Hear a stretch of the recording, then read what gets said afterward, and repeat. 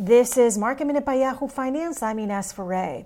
The markets rallied today as Treasury yields eased. The Nasdaq was the biggest gainer, up 3%. The S&P 500 up more than 2%, its best day since June.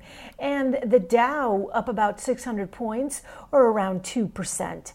Zoom was in the green ahead of its earnings, which it reported after the bell. The video conferencing company, hugely popular during the pandemic.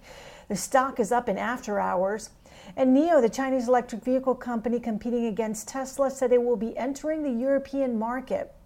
Rocket Lab makes space vehicles for launching satellites into space. The company announced a deal to go public via a SPAC soon. For more Market Minute news, head to yahoofinance.com.